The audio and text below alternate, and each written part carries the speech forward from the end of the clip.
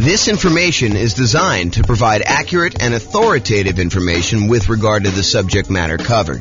It is offered with the understanding that the presenters are not engaged in rendering legal, accounting, or other professional services. If legal advice or other expert advice is required, the services of a competent professional should be sought. Welcome to the Kenosha Real Estate Investing and Real Estate Financial Planning Podcast. Learn all about investing in real estate in Kenosha, Wisconsin, with a combination of real estate financial planning and modeling with numbers specific to Kenosha.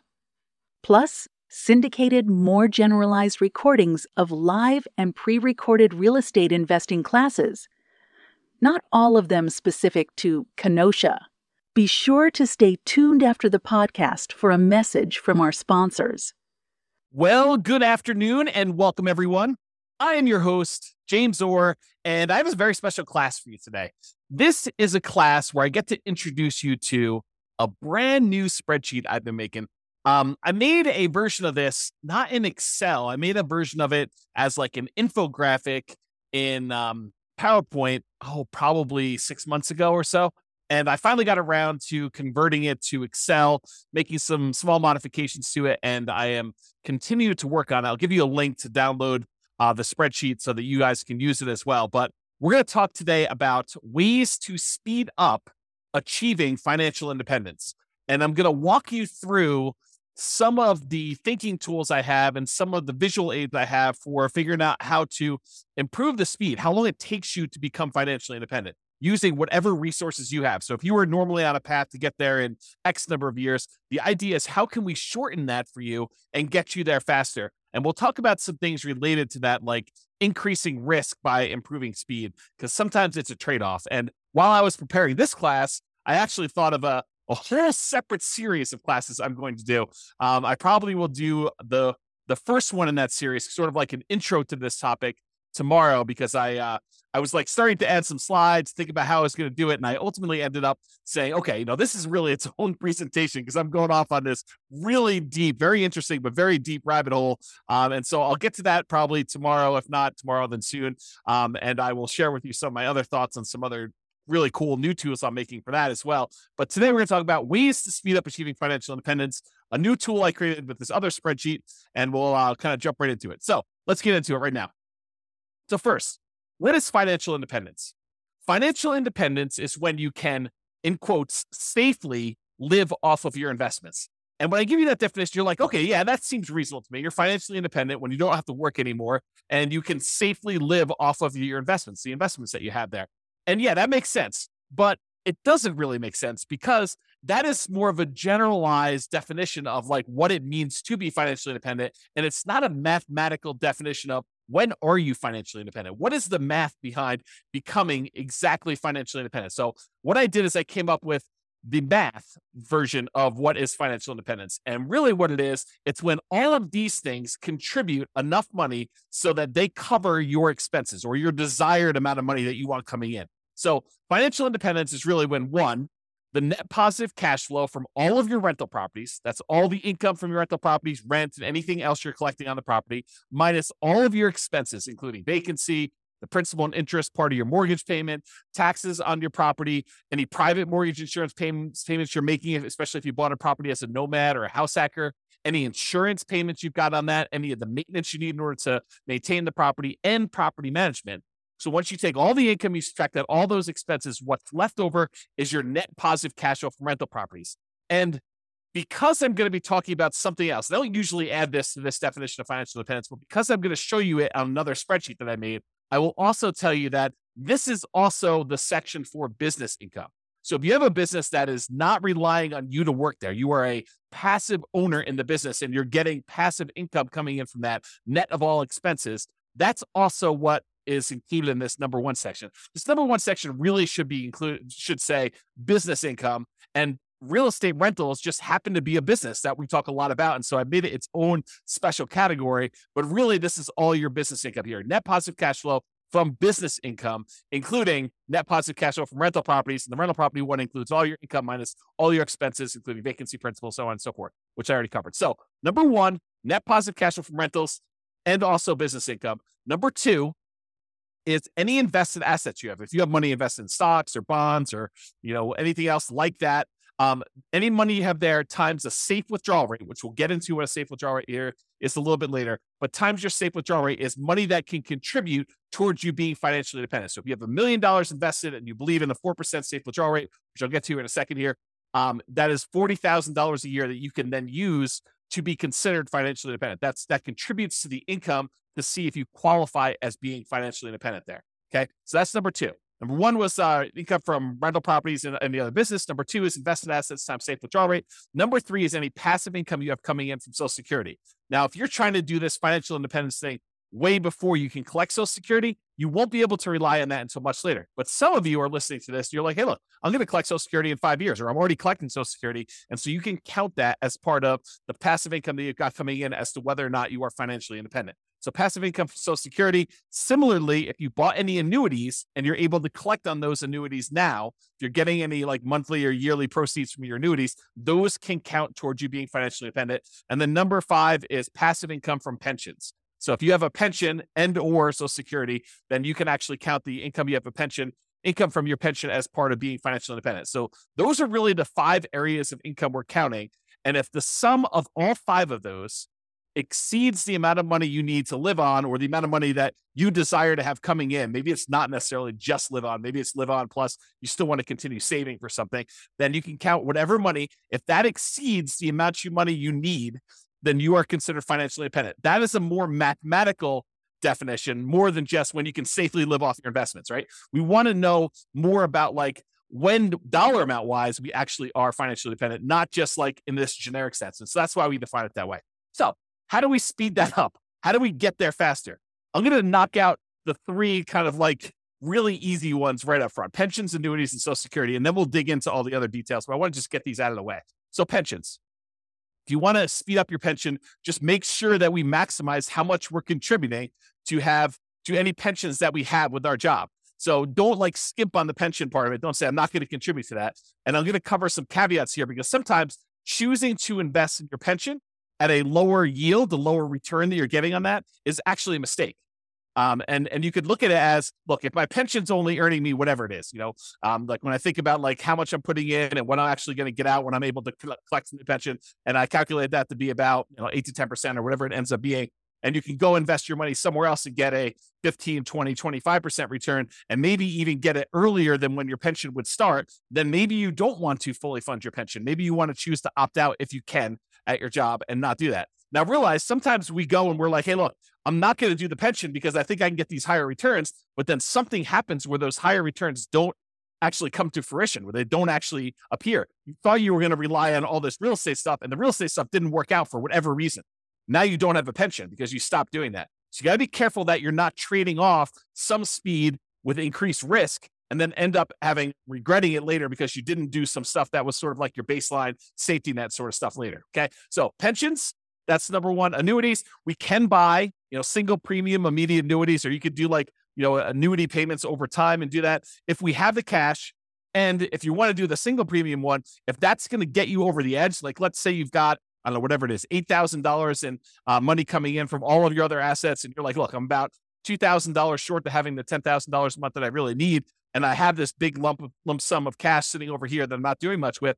I could take that lump sum of cash, buy an annuity, convert that to some type of monthly or yearly income, and actually get myself over the hump of being financially independent by taking cash assets, and deciding to buy an annuity with that. And if the return is good enough from those, you can choose to do that. That may be a way to speed things up. If you're unable to find another investment that's going to give you the cash flow you need, maybe the annuities would exceed your whatever you want to use for your safe withdrawal rate, your 4% safe withdrawal rate, or 3% safe withdrawal rate. The annuities, especially if you're older, could be higher than that. And so you may choose to do that in order to get you where you need to be as a possibility. And finally, of the ones that we're going through really fast, Social Security. Make sure that if you are contributing to Social Security, that you are doing it and that you're going to be able to do that. Now, in some cases, you have some choice as to how much you earn or how much you contribute to Social Security. And I'll give you an example. It's not like for just employees.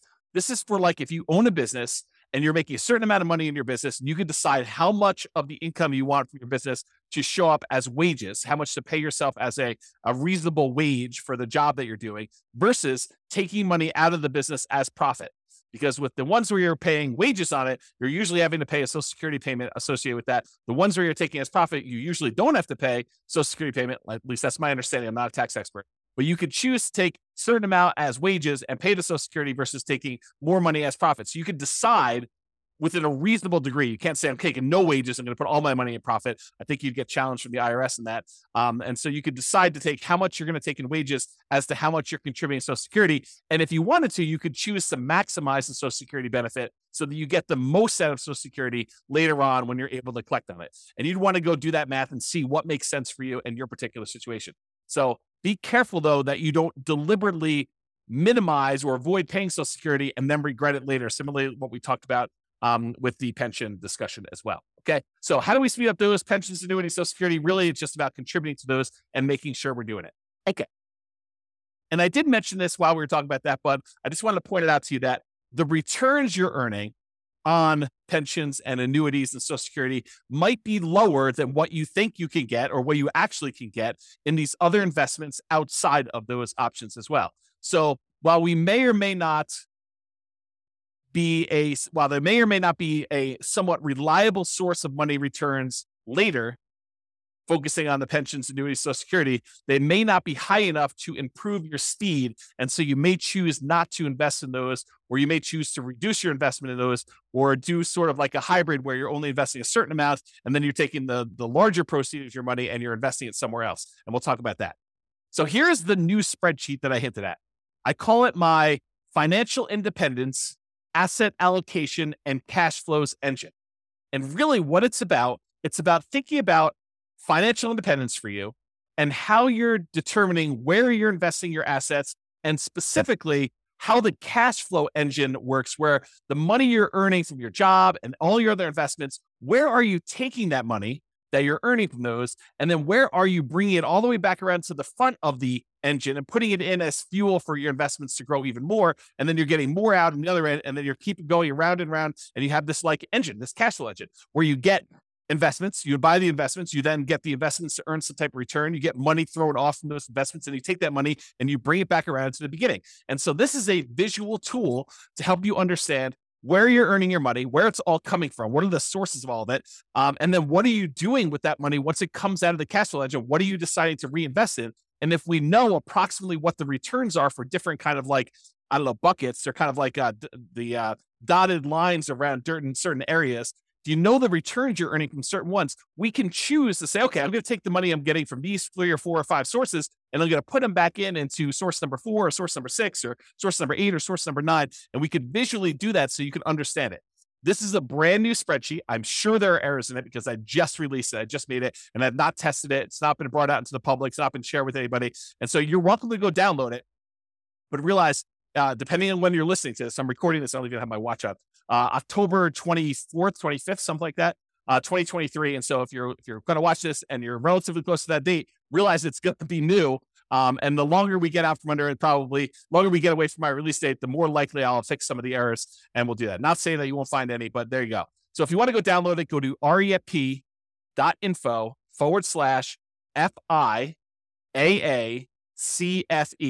And that stands for Financial Independence, Asset Allocation, Cash Flow Engine.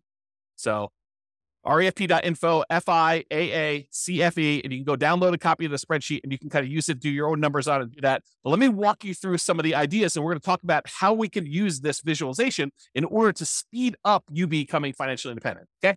So speed up your job income.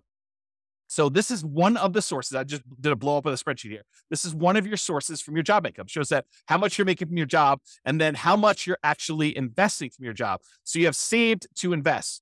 Part of the money, in some cases, you have a company match where the company says to you, look, if you invest 1 or 2% of your income, we will match that dollar for dollar. So if you invest 1%, we will automatically add add 1% to it. And so you'll end up investing 2% total, 1% provided by you, 1% from a company match. And so you want to try to maximize that if you can and do the company match part. Sometimes you'll take money outside of that company match. Just that company may say, look, we're only willing to go up to 3% with that. So you do your 3% investment, your company matches it 3% as an example. And then any additional money, 2% more or 5% more or whatever you're investing from your job, you want to go and take that money. And that is the no match, the money that you're investing from your job that is not matched by the company to do that. And then any money here you're putting in Social Security, you can kind of just keep track of that mentally for yourself. So how do you speed up the job income? Well, increase your job income. Like decide to earn more, or get a job where they do a match or don't do a match, or do one where they do a match, or they have some type of stock options or something like that. Not just your regular job either. I'm also talking about a side hustle or two.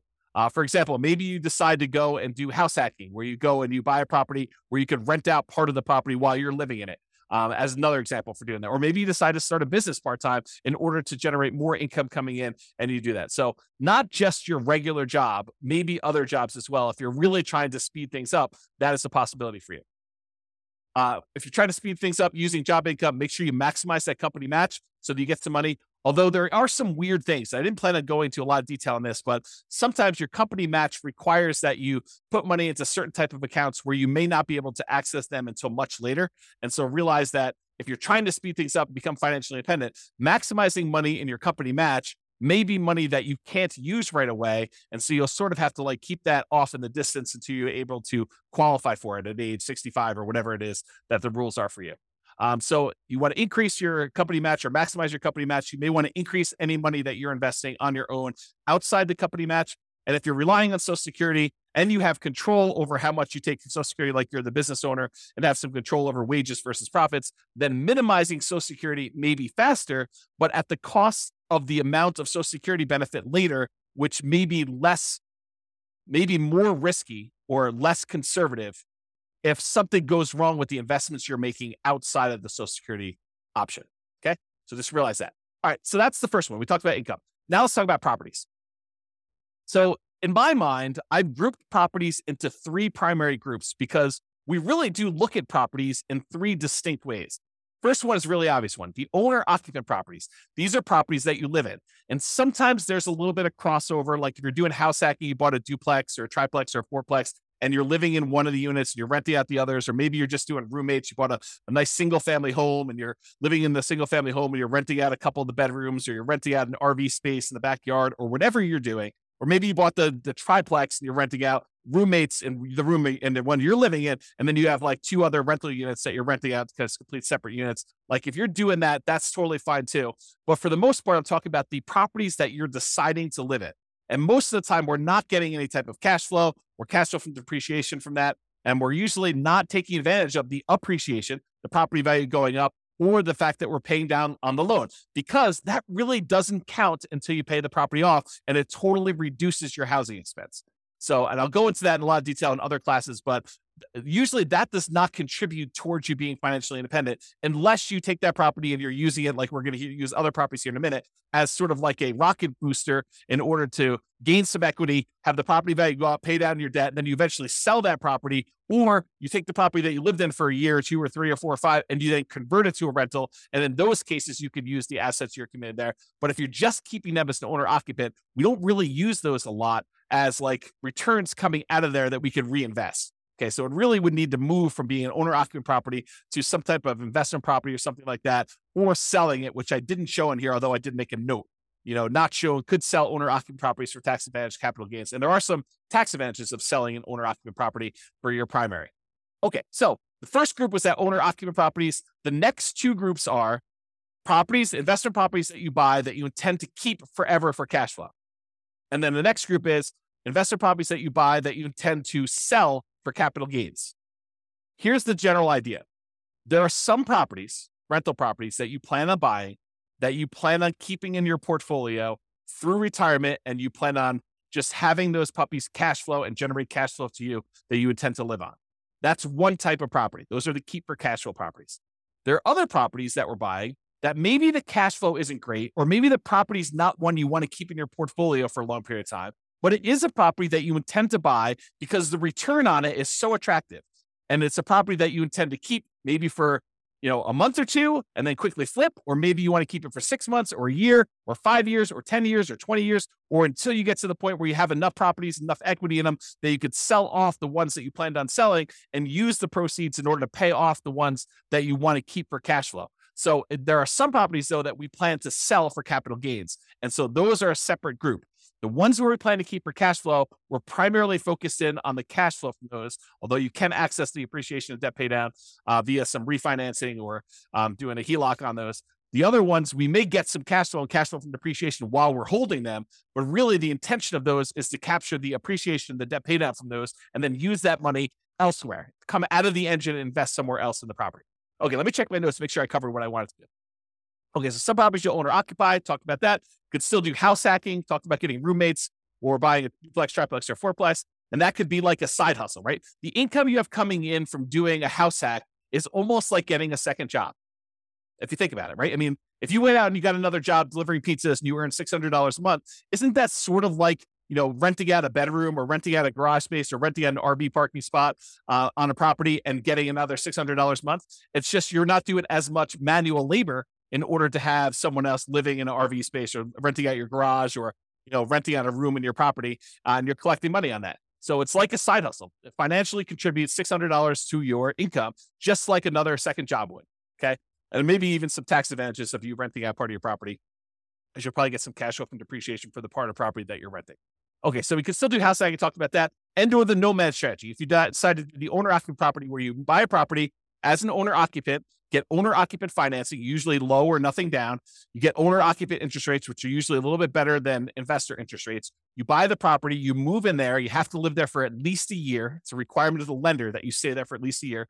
And then once you're done living in the property for a year, then you can convert that property to a rental, buy another property as an owner-occupant, put another 3.5% down or 5% down or whatever you're going to do, then move into that property, live there for a year, and continue this property, acquiring rental properties with little or nothing down as you continue to acquire each one. And then you move them into either keeper cash flow or sell for capital gains as you do those. So that's the nomad real estate strategy, where you buy a property, live there as an owner-occupant for at least a year, then you convert it to a rental. The reason why we do at least a year is that is a requirement of the lender. You cannot buy a property as an owner-occupant, move in, and then move out before a year is up and convert it to a rental. It's called loan fraud. So do not do that. You have to stay there at least a year. It's a document you'll sign at closing when you get your owner-occupant loan. It's why they will give you an owner-occupant low down payment loan option with a better interest rate, is because you plan to owner-occupy it, and the requirement is a year. If they change the rules and tell us it's 2 years, we'll start teaching 2 years. Right now, it's a year, so use a year. Okay, talk to your lender about that. We talked about that. And some properties you want to keep as long-term rentals. That cash flow goes toward the goal of financial independence. Some properties you'll want to sell for capital gains. Some of the cash flow while waiting the sale, where you'll capture and redeploy the equity you get from the property. Property goes up from appreciation, maybe some forced appreciation because you bought it at a discount or you did some work on it, and then property gets paid down a little bit on the loan. The difference between what you sell it for minus all your costs and taxes and stuff like that, minus what you owe on the property, is going to be that money that you're going to be able to redeploy as part of your cash flow engine in order to do this. Similarly to what we just talked about with all the real estate, because real estate is a business, as I discussed, we're talking about businesses here. So you basically have a business where you're getting cash flow, your profit from being in the business. Now, this is, if you have a job, you put your job income up on top in the spreadsheet and you get this business cash flow coming out as profit here later. Eventually, you may decide to stop working your job, but maybe you still own part of the business and you get profit from the business in the form of dividends or whatever else they're going to do there. And so you kind of keep this as there. So it allows you to kind of keep track of that there. Okay, now let's talk about safe withdrawal rate, because I'm about to go talk about the invested assets you've got and other things. And I want to mention what safe withdrawal rate is and kind of give you a very brief definition of what this is. We could really do like a 2-hour class on safe withdrawal rates. In fact, we probably could even do more. Okay, so what's safe withdrawal rates? SWR. It's how much you can, in quotes, safely withdraw from money that you have invested in things like stocks and bonds and likely not run out of money. There's no guarantee that you won't run out of money, but it's likely based on historical data. So a guy named Bill Bengen did a bunch of math and he came up with this idea that, hey, how much money can I take out of a client's portfolio where they are really unlikely to run out of money over a 30-year period or something like that. And so he looked at a bunch of different starting points using like historical stock market data, and he came up with this idea of a 4% rule. 4% rule basically says you could safely withdraw 4% of the amount that you start with, and you are very low probability likely to run out of money using historical data. Who knows what the future will bring, but usually the future looks similar enough to the past where he's saying, okay, look, based on historical data, 4%, most of the time we can get away with doing that. In some cases, we actually end up running out of money over a 30-year period, but 4% seems pretty safe to do. Then the Trinity study came out. It was 3 professors from Trinity University, Philip L. Cooley, Carl M. Hubbard, and Daniel T. Walls. And if you want to read the Trinity study, you can go read it at refp.info/Trinity. It'll take you right to the PDF. You can go read the whole thing. but they did a whole bunch of analysis on the same problem. And they basically determined, if you have a 90% stock portfolio, or 10% stock or 10% bonds, or 80-20 or 70-30 or whatever it is, they ran through a whole bunch of different variations. And they published how many times of the different starting years did people actually run out of money doing this. And they showed their results. So you can go look at all this and do it. So some people will use this if you've ever heard someone say, I'm using the 4% rule or the 4% safe withdrawal rate. It means that if you have $1 million invested, you can withdraw $40,000 per year, and you are not likely to run out of money. It's still possible, but you're not likely to run out of money if you've got that $1 million invested in stocks and bonds. In the simplest version of this, and there's lots of variations, lots of discussions about it, but in the simplest version, the $40,000 a year increases by inflation each year. So it's $40,000 year one. The next year might be, $40,000 plus 3% or something like that. And so you can go look at those numbers and see over time. Now, to be crystal clear, this explicitly excludes all real estate and business equity. So you can't say, I've got $2 million worth of real estate equity and I'm cash flowing $2,000 a month for that. And then go over here on the other side and say, well, then I have $2 million of real estate equity and the $1 million in stocks and bonds. And so I've really got $3 million that I could use with a 4% safe withdrawal rate. That is not the case. That is definitely not true. You can only use the $1 million you have invested in stocks and bonds with this safe withdrawal rate idea. You cannot use the real estate equity as well. It's like double dipping. You're already getting a return on that $2 million of real estate equity. That's the cash flow that you're getting on the rental properties, as an example. Okay. So you cannot use real estate equity as like part of your safe withdrawal rate. If you liquidate the properties, you sell them, you pay the taxes on them, you pay any expenses of doing the transactions, closing costs and all that other stuff. You could take the money and then invest in stocks and bonds or whatever else you want to do, and then use your safe withdrawal rate with that. But that's not what we're talking about here. Okay. We're really talking about money you've got invested in stocks and bonds, not the equity in your properties. Okay.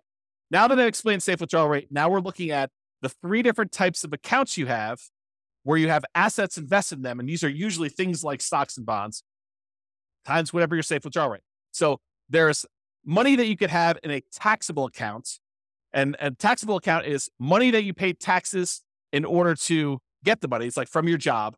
And then you're going to pay taxes on any gains you have from those investments. So you pay taxes when you earn the money. Then this is an after-tax investment. And then once the money gains stuff, goes up in value or it's throwing off dividends or whatever, then you're paying taxes on that as you go. That's what your taxable account money is. For example, investing money you earn and pay tax on already in a brokerage account. So you go decide you're going to go invest, you're going to trade options, you're going to do whatever you're going to do there. That is money that you most of the time be doing in some type of taxable account, taxable brokerage account. There's another type of account called a tax deferred account. You can have assets in these tax deferred accounts. It's money you invested before paying taxes on it, but you need to pay taxes on it when you withdraw it. So it's money that the government will say to you, hey, listen, you could take a certain amount of your income and you could set it aside and invest in these tax deferred accounts. You don't pay taxes on the money that you earn while you do it, but you are going to pay taxes on it when it comes out. And so they want you to grow that, make it a much larger dollar amount, and then pay taxes on the larger dollar amount when it comes out. An example of this would be a traditional IRA. Okay. So that's another example of a tax deferred account. And then you could have assets in tax-free accounts. This is money where you pay taxes on it as you earned it, but then you do not pay taxes on it when you withdraw it. So you can put it into a certain type of account, let it grow. You pay taxes on it before you put it in. And then once you actually have it grow, then as you pull it out, you do not pay taxes on that at all. An example of this would be like a Roth IRA. Okay. So you could take money that you're earning in your engine and you could decide to put it into your taxable account, pay taxes on the money, invest it, and then pay taxes on it as you come out. You can decide to take the money you have, not pay taxes on it up front, defer the taxes till later, invest your money, and then pay taxes when you get it out. Or you can pay taxes on money, invest it, and then when you pull it out, it's tax-free. Okay. So those are the 3 types of options. You have an account, kind of like a line item for each one of those here. And then you multiply that by whatever your safe withdrawal rate is to find out how much money you could take out of there. Now, while you're actively growing your portfolio, you're not taking out money to live on or anything, you can just let these grow, right? You put money in and let them grow and not actually do a safe withdrawal right now. But later on, when you start pulling money out there, you may want to have money coming out of those.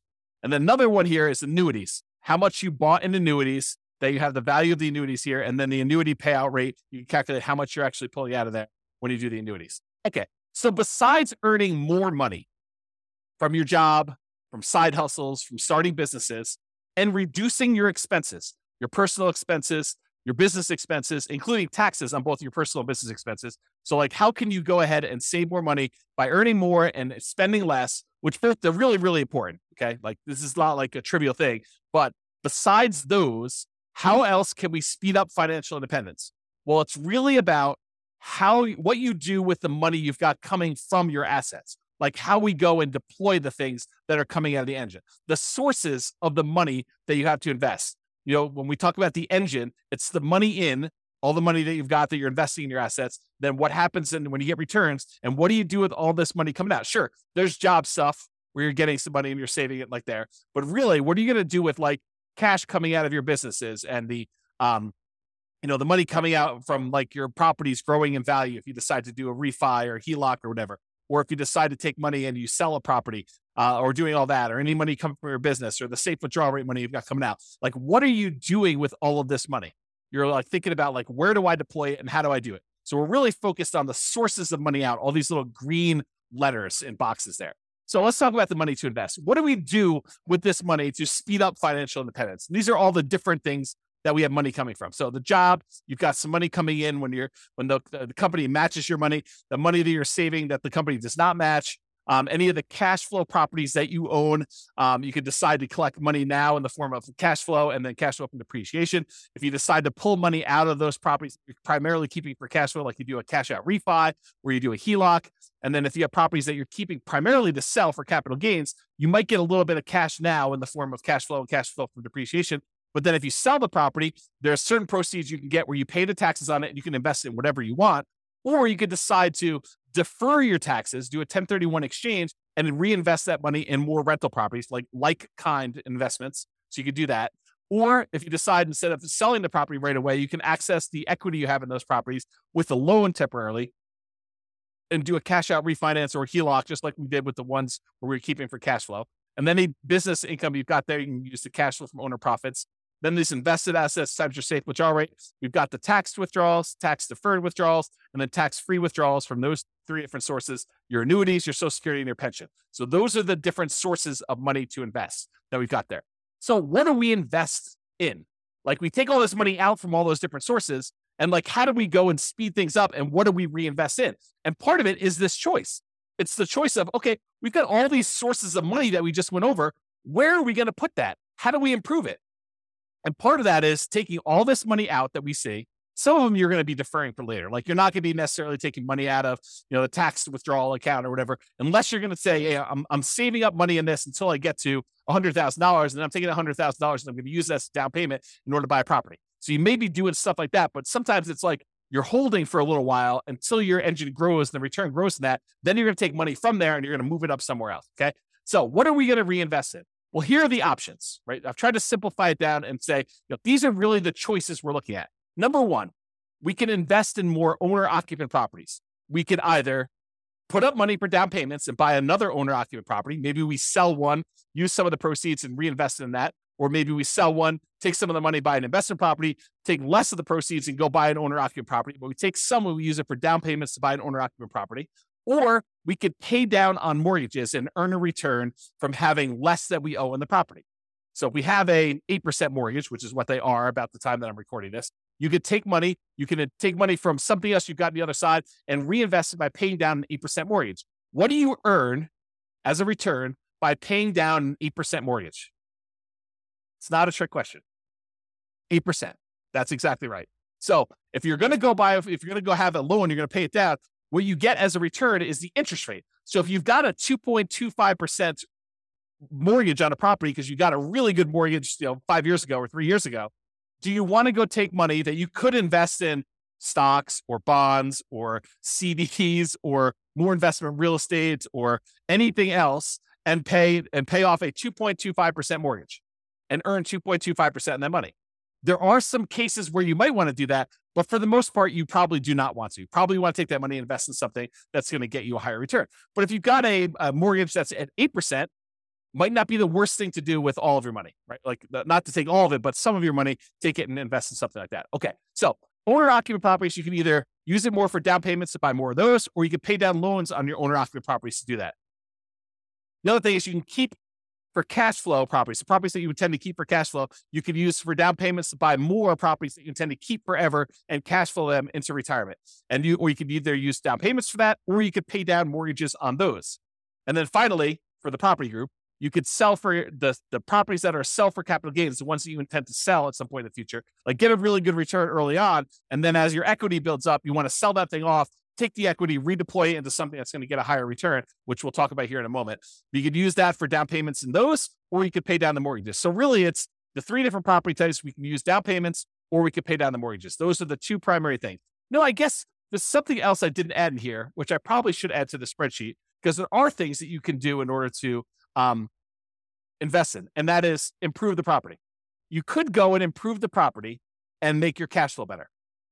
So it's really not paying down the loans. It's really not a down payment, but it's improved property. So yeah, we could go ahead and add that. Maybe I'll make a note. See, teach a new class with a new spreadsheet, you get to add new things. Improve property. So hopefully I'll remember to go look at this sheet of paper and I'll add that to the list. Okay, so those are really the things you do to properties. Or you could do your businesses. You could do down payments, you could do pay down loans, or you can also probably improve your business. I should add that as well too. Let me make a note. Improve business. And then buy assets. You could go take money and invest it in your taxable account. If you qualify for, like from an income standpoint, you could use it in your tax deferred account, or you could invest in a tax-free account. There's some qualifications and limitations for doing the tax deferred and tax-free. So just realize that you might be limited in what you can do that. Or finally, you could buy annuities. But that's really all we're talking about. These are all the choices we have of the money that we've coming out from our job and all these other investments we have. We could take that money and what are we really going to do? We're going to put it back at the beginning and we're going to reinvest in something. And now what we want to look at is what are the returns we're earning on all of these, and then make a decision. And I'm not going to go into returns today because we cover that in a lot of other classes. But maybe I will do a separate class where I just bring all the returns in and I just do a summary class looking at the returns you can earn from different things we've got going on here. But part of this decision-making process, how do you speed things up, is being smart about where you're taking money from in your engine and what you're putting it into to make sure that the returns you're earning on those make sense for you for getting you where you want to be. Okay, so now that we talked about really like the engine and how it all works, let's now look at the three primary groups for how we can speed this up. Number one, we can increase savings.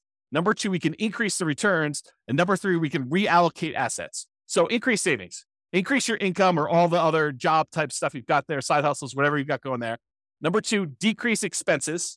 So make sure that you're living frugally, that you are, not paying a lot in taxes on things like that.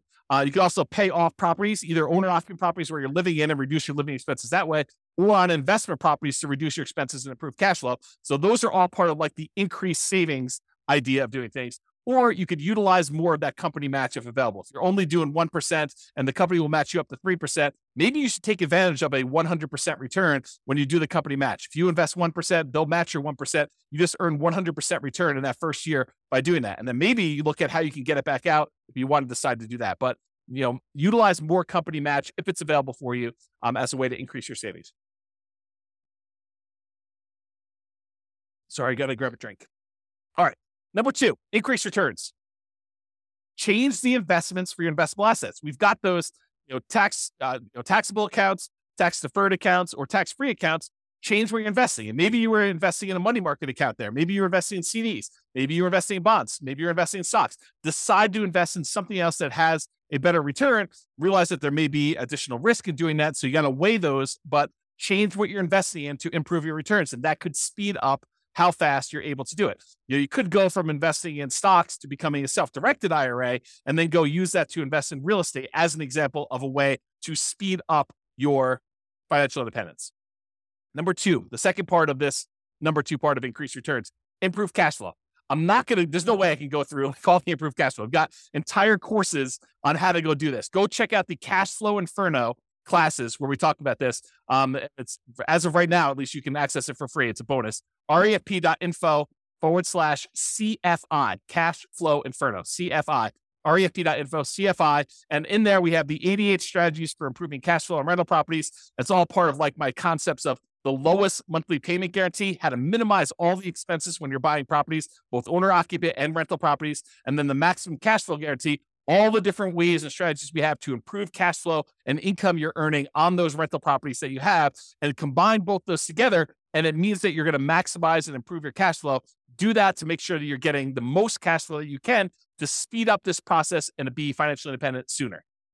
Another way to increase returns is find better deals. And I've kind of broken it down into two primary areas. Number one, for the properties that you plan to keep for cash flow, look for better cash flowing properties. Maybe that means going to another market. Maybe that means being really patient. Maybe that means making very aggressive offers, whatever it means. Or maybe it means changing your strategy.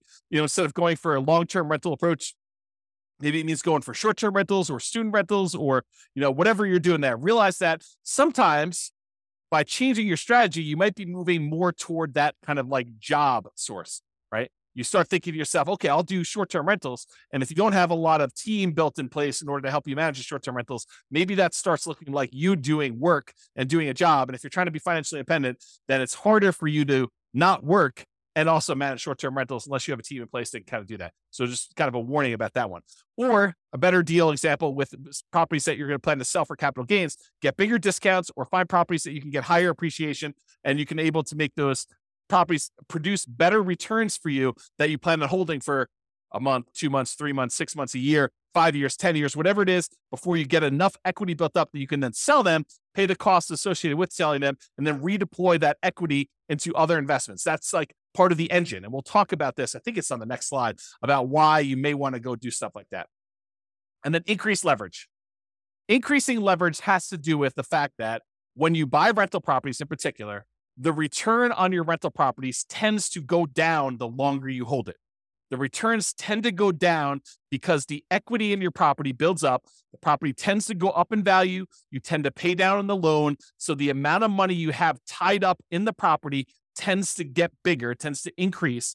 And so the amount of money you're earning from, property value going up and the tax benefits and the cash flow and, paying down the loan, all those numbers, while they may be growing, they're growing slower than the amount of equity in your property is growing. And so the return you're earning on the equity you have in the deal, your overall return that you're earning on equity actually goes down the longer you hold the property. And so if you took that money and you let it, you kind of like capitalize on the really high return you earn early on. And then as that equity grows and the return starts to dip off, you redeploy that equity into something else. You could leverage up your returns and earn better returns on the money you have invested. And so there's two ways to really do that. You can refinance, pull out the equity and redeploy it. Or you could sell the property, pay all the costs associated with that, and then redeploy the equity and improve your returns that way. And it's based on this idea, this return on equity idea. And I've taught separate classes on this, and I'm not going to have time to go into a ridiculous amount of detail, but this is legit. This is like a phenomenon that is true. You buy a property and you end up earning a good amount of appreciation, a good amount of debt pay down, a good amount of cash flow from depreciation, and usually relatively low cash flow at the beginning, and that tends to improve over time. But because you have very small equity and you bought it, maybe you bought a property with only 5% down as a nomad, maybe you put 20% down as an investor or 25% down as an investor, but you have this small amount of equity that's earning these returns from appreciation, debt pay down, cash flow, and cash flow from depreciation. So you've got all these returns there. But as your equity grows, as the property value goes up, as you pay down the loan, the amount of equity you have grows. And even though appreciation goes up over time, your debt pay down goes up over time a little bit, your cash flow tends to improve over time, and your cash flow from depreciation stays the same because it's pretty much fixed unless you decide to do some accelerated depreciation. But even though that one stays static, the amount of equity you have grows faster than the return on all these other ones, so that over time, the return you're earning on the equity you have in that property is actually decreasing. And eventually, once your debt pay down, once you pay off the loan, your debt pay down one goes away and you no longer have any return from debt pay down. And eventually your cash flow from depreciation goes away because you can only depreciate residential properties over 27 and a half years. And so that eventually goes to zero. So what you're left with is just unleveraged, because it's no longer leveraged, appreciation rate, which might be 3%. And then your unleveraged cash flow return, which might be cap rate, which is usually somewhere between 5, 6, 7, 8, 9, 10%, depending on what property you're buying, what part of the country, and all sorts of other variables. But maybe 5%, as on the low end. So 5% plus 3% is 8%. So even though you might be earning, 35% return when you first buy the property, like if you think about return on equity, that's decreasing every year until eventually when the property is paid off, you're about 8% return on your money. So if you decide, look, anytime my investment properties that I own, anytime their return drops below some number, some threshold you hit, whatever that is, 20% or 15% or 10%, you could say, look, I'm going to sell this property and re-leverage up. I'm going to take the money. I'm going to pay the taxes. I'm going to pay the capital gains tax. I'm going to pay the depreciation recapture tax. I'm going to, pay the real estate commission to get out of it. I'm going to pay the closing costs, and I'm going to take whatever's left over, which is what we call true net equity. That's the amount you have left over after all those expenses I just named. And you're going to take that money and you're going to go buy another asset, whether that's any of those other assets we just talked about, down payments, paying down loans, investable assets, times staple jewelry, buying annuities, whatever you're doing there, or like any of the taxable, non-taxable, tax deferred, tax-free, all those different things. You can decide what you're going to take this money from and invest in there. And if you want to save some of your money on the sale and you want to do a 1031 tax deferred exchange, you can delay having to pay capital gains and depreciation recapture. You're still going to need to pay the real estate transaction costs and closing costs, whatever those are, unless you're able to negotiate having your buyer pay them for you when you go and do this. But in most cases, you're going to pay those, and then you can take that a much larger chunk, but you're limited in what you can reinvest that in when you do that. Has to be other real estate, like-kind real estate, not owner-occupant stuff, okay? So this idea of return on equity declining over time is real. It's a real phenomenon. And so we a lot of times, investors will look at this and be like, look, I would like to work around this. I would like to not have this happen. However, other real estate investor folks look at this as a natural, organic de-risking of the portfolio over time. Because as you pay down the loan, it becomes less risky. You owe less on the asset. Your kind of like resiliency for price declines goes up, and your resiliency for rent declines goes up. The rent can come down and you'll still have positive cash flow. The price can come down and you'll still have positive equity. So this is a natural, organic way to de-risk your portfolio, but it also typically means that you're getting less of a return on your asset over time. And if you're trying to speed things up and really optimize this, you may choose to see this as a hindrance and say, I want to address this. I don't want to see my return go from 35% all the way down to 8%. I want to see it go from 35% down to 20. And 20, I want to go reinvest, re-leverage up, and go buy another asset or two that has 35% return. Maybe you buy a bigger property, or maybe you buy two properties that are a little bit smaller or about the same size, and you go and you redeploy this money, or maybe you take the money and you go buy stocks or annuities or whatever you want to do, but you change it in order to get a better or different or kind of like other return than what you're doing here. Okay. And so that's what we're talking about. We're talking about this kind of like refi and redeploy equity, sell and redeploy equity in order to increase leverage, because you're usually increasing leverage to do that. Or number three, remember we talked about the three options here: increase savings, increase returns, which we just covered, and now reallocate assets. Number three. So change the investments for the investable assets. So we had this before the other one, but if you were investing in bonds, maybe you decide to change it to invest in stocks. Maybe if you were investing in stocks, maybe you decide you want to go invest in options, or maybe you want to take it and invest in treasuries or bonds or whatever. You could change what you're investing in order to optimize for return, but realize that does change the risk characteristics of what you're investing in. You go from bonds to stocks, it's changing. The asset classes, the underlying asset class you're investing in is different. Okay. Or you could utilize some of our like deal alchemy strategies. If you kind of not seen that course, it's another bonus course, refp.info/REP/alchemy. And if you go there, there's a whole bunch of stuff about how do you move returns from one quadrant to the other. So if you're really concerned about earning money in that cash flow quadrant instead of appreciation and debt pay down, you can decide to do things with your asset in order to work on maximizing cash flow.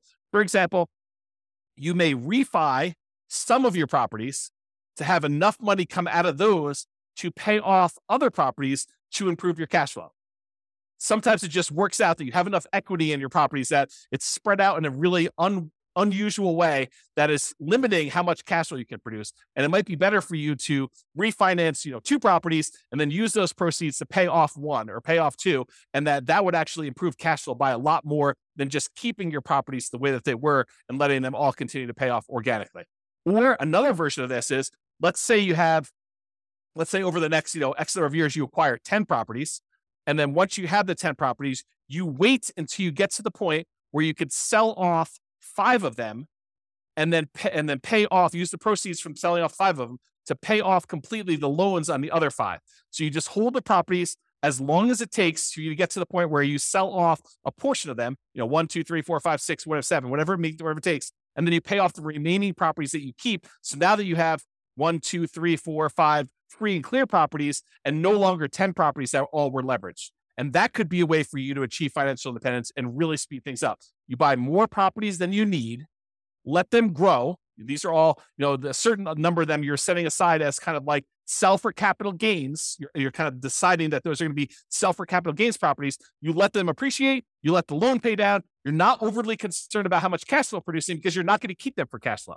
You're really looking at what's the overall return I'm getting. If it's getting a 30% or 40% or 50% return, especially early on before that return on equity curve drops off, then once you get to the point where those things have grown enough, then you go and you sell those, you take the proceeds and you use it to pay off properties that you plan to keep in your portfolio forever. Or maybe you have the 10 rental properties that you let grow for a period of time. You sell off all of them, and then you invest in stocks or bonds and use the safe withdrawal rate. Or you sell off all of them and you buy annuities, or whatever your strategy is. These could all be different variations on ways to speed things up, because you could be maximizing the return you're getting on equity. You're buying these properties and really taking advantage of this very high return you see on leveraged real estate early on. There's some risk associated with that, putting 20% down or 5% down in the property. There's definitely risk of having leveraged real estate, but you take advantage of these high returns you have. Then once the return starts tapering off and getting more reasonable, getting lower to kind of what a, comparable returns might be in the stock market or the bond market or whatever it is, then you can go take this money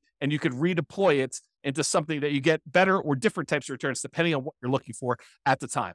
And so those are the two ideas: refi them to pay off some properties or business, or sell them to pay off some properties or business to do that, or invest in something else. You'll use the refi or the sale to invest in whatever assets. If we go back to our engine, it's really like taking money out of these ones where you sell, and you either pay taxes on it or you do 1031 exchange, depending on what you're doing here. In most cases, you're probably going to be paying taxes. Then you're taking this money and you're using it on the spreadsheet in order to reinvest in something else, whether that's paying off loans, improving the property, paying off a business or buying a business or whatever you plan on doing, investing in taxable stuff, buying annuities, but it's taking that money and using it there. And that's what we're trying to do visually.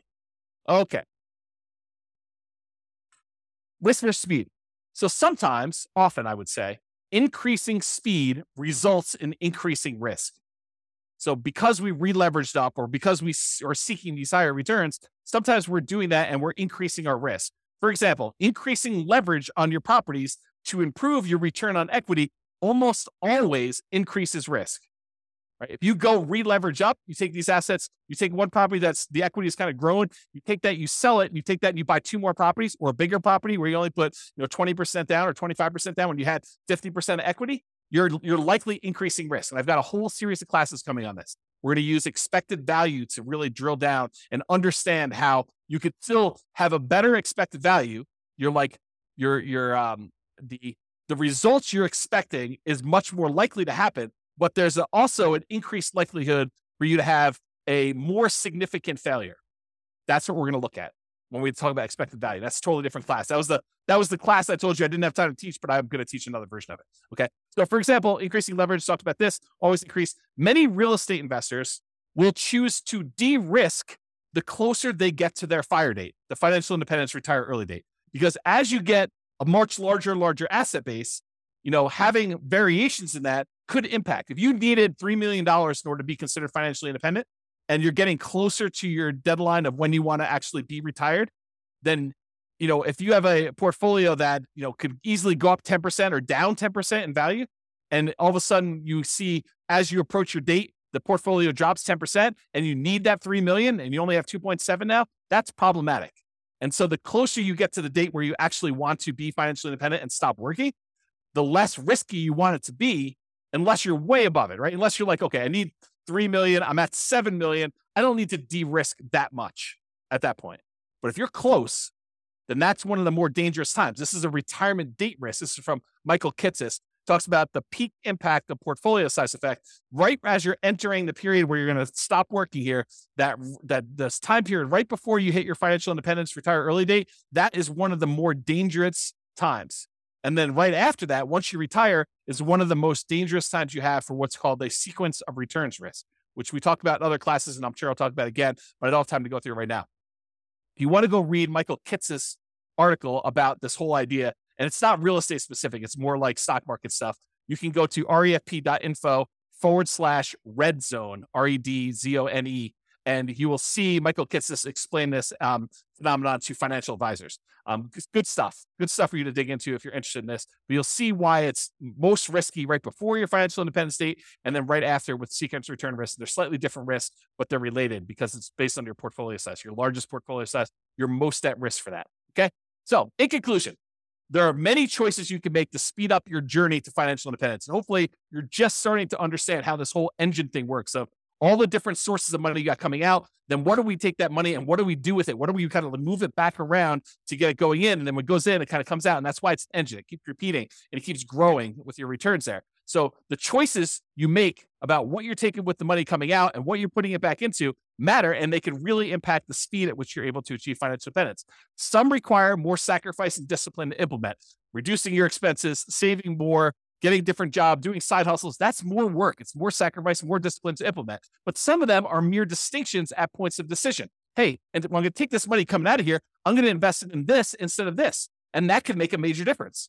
Taking your money and paying off a 2.25% mortgage versus paying off an 8% mortgage could make a big difference. And it's really no extra work for you as to what you want to do. It's just like deciding I'm going to do this instead of this. And so ideally we get this little visual, and I'll create some more tools around this so you can see like what the expected returns are. Maybe you put in your own numbers and you could decide where you're going to take money out of to kind of optimize and improve your kind of like speed to financial independence, but also weighing in the risks of doing so as well. Okay.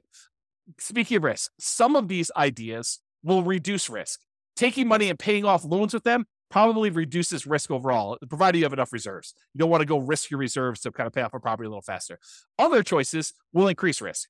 Selling off properties and then re-leveraging up and only putting 5% down or 15% down or 20% down or 25% down when you had 50, 70% of equity in your property before that, that's going to increase risk for you. You're going to actually have like a significant uptick in a lot of the different ways that we measure risk.